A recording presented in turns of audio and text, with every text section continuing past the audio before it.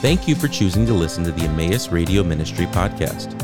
Each of these messages were given by various faculty, staff, and friends of Emmaus Bible College.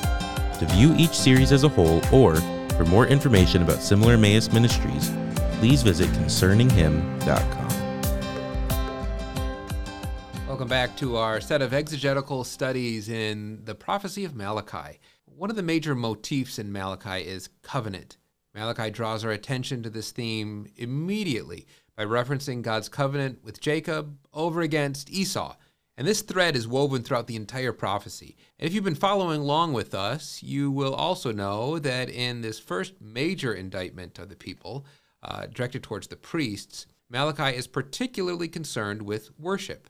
Because both of these important themes come together in our verse, which we're going to be talking about Malachi 2:4, we're going to slow down and devote a whole episode to it. In chapter 1, we saw that Malachi calls out the priests for this improper worship, and he does so in two parallel cycles. But at the end of each, after condemning the current practices of the temple and warning that God will not accept this hollow worship, he then concludes with a contrast to show that this is not the whole picture. God will not allow Israel's inadequate worship at the time to be the last word. No, verse 11 states, "For from the rising of the sun to its setting, my name will be great among the nations, and in every place incense will be brought to my name, and a pure gift, because my name will be great among the nations," says Yahweh of hosts. And then again in verse 14b, "For I am a great king, says Yahweh of hosts, and my name will be feared among the nations." Now, in previous sessions, we saw that it's best to take these as prophecies of the future. Israel's worship was corrupt, but God will one day have the glory. And, gasp, this will be from the Gentiles. But this emphasis on the nations raises interesting questions. It might cause us to wonder about the future of Israel. Does this mean that God won't get the glory from Israel? Their worship of God at that time was corrupt, yes, and God would be worshipped by the Gentiles. But does that mean that God's big plan is to turn from the Jewish people to the Gentiles?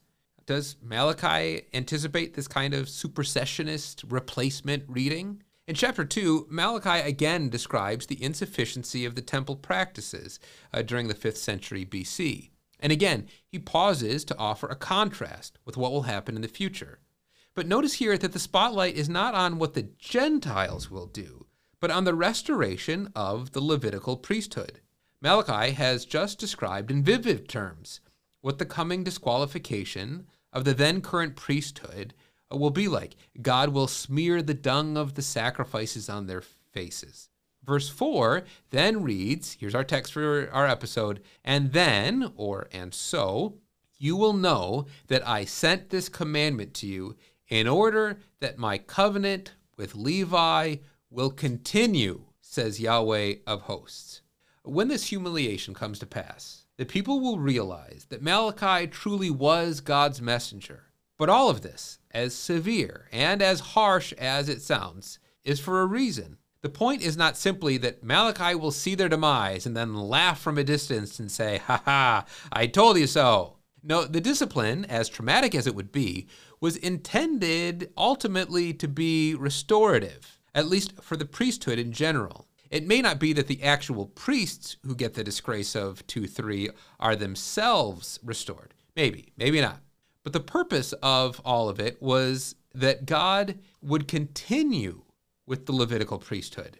This harsh word of rebuke was so that way the Levitical priesthood would endure. Now this raises two questions.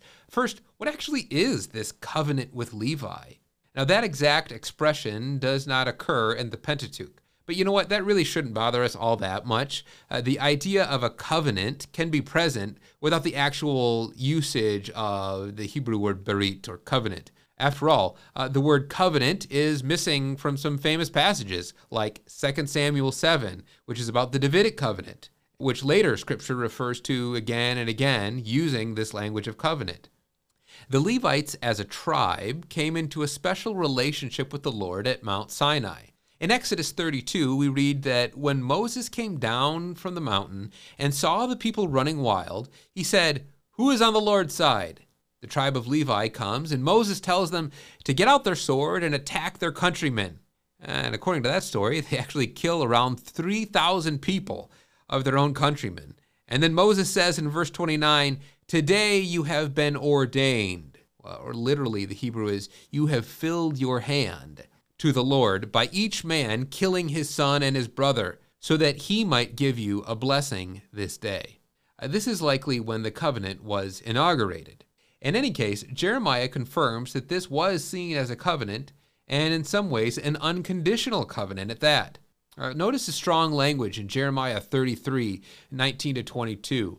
Quote, "The word of the Lord came to Jeremiah.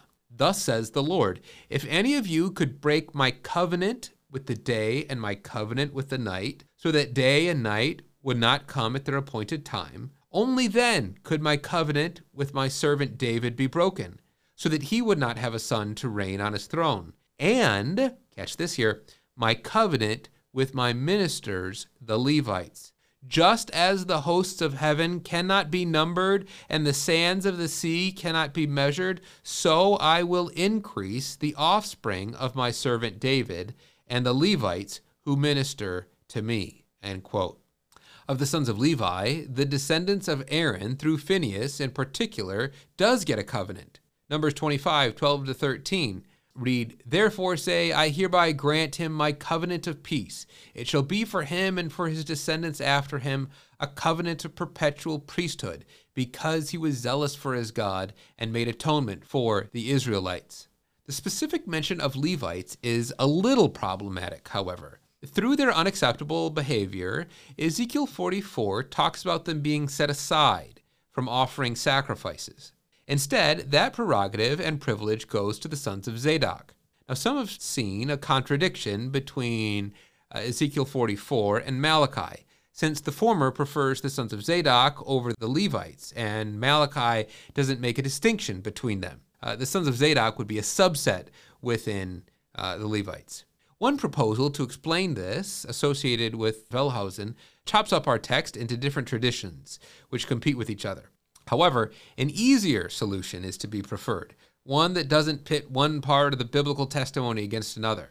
It is entirely possible that Malachi agrees with Ezekiel, but that he's speaking in general terms about the priesthood as a whole. Sometimes the work of sacrifice is in view, but as we'll see in our next episode, sometimes Malachi is interested in the wider role of instruction. Furthermore, Malachi is fond of what we would call archaic terms. We've already seen this in 1:1, where the address of the prophecy is said to be to all Israel, but he's specifically talking to the small community of Yehud. So to use the designation Israel in the 5th century BC is anachronistic, since the country had long been split in two, with the northern kingdom being taken captive by Assyria. But Malachi's concern is to tie his audience back to the original plot line of the Bible, to get them to see themselves in continuity with the way that things were initially.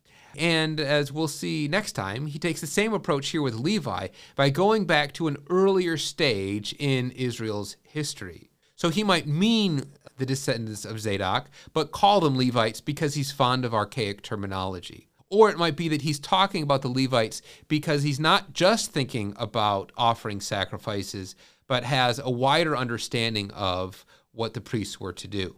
So the covenant with Levi is when God chose this particular tribe to function as priests. They were the ones God chose forever to make sacrifices, think of the sons of Zadok in Ezekiel 44, but also to communicate the instruction of the law to the people. So a second question then arises. What does Malachi mean when he says that the covenant of Levi will endure? Now, the Hebrew is actually pretty simple, almost too simple. It just reads, to be my covenant with Levi. But the infinitive to be likely has a durative sense, to continue to be or to endure. This raises the issue of God's faithfulness to his covenant with Levi and their continuing role. Recall again Jeremiah 33, in which the covenant with Levi is supposed to last just as long as the covenant with David. Now, as Christians, we adamantly insist that God's covenant with David goes on forever, forever and ever. It does last as long as the sun and the moon lasts. This is part of the bedrock of our faith. God raises up Jesus, the son of David, who sits on that throne forever and ever.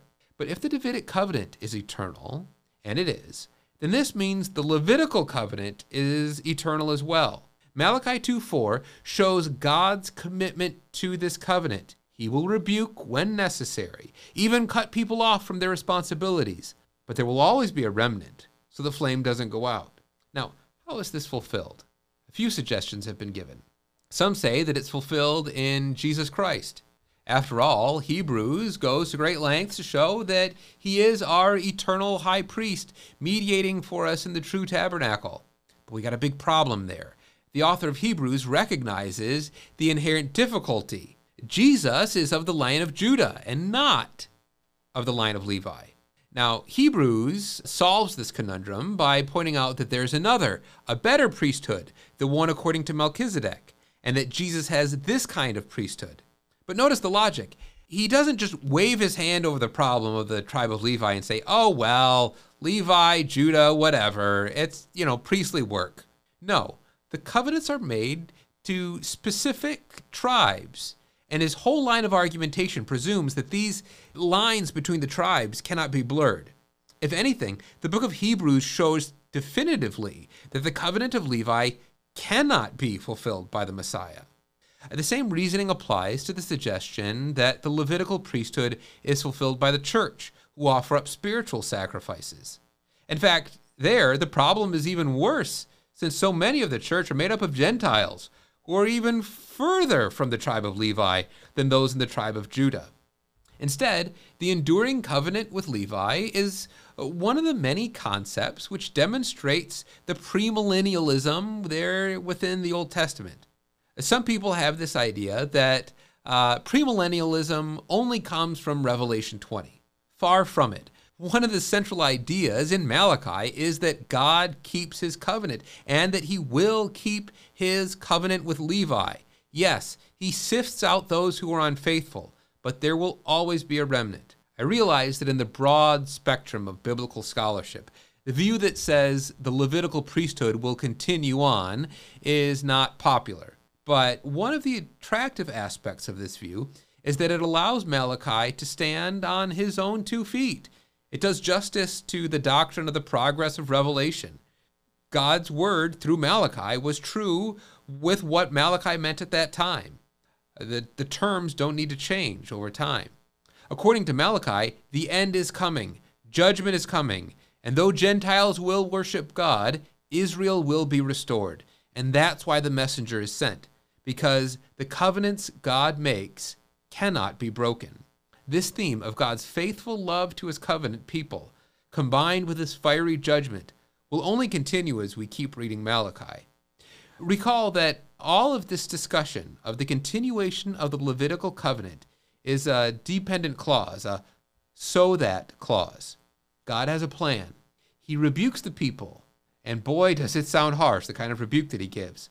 But ultimately, his purpose in doing so is to direct the course of this world that he might achieve his intended goal of keeping his covenant, that all the world, the Levites, the priesthood, Israel, the Gentiles, might worship him. Thank you for listening to the Emmaus Radio Ministry podcast. This ministry is possible because of the generous contributions from our partners around the world. For more information about partnering with us, please visit emmaus.edu/partner.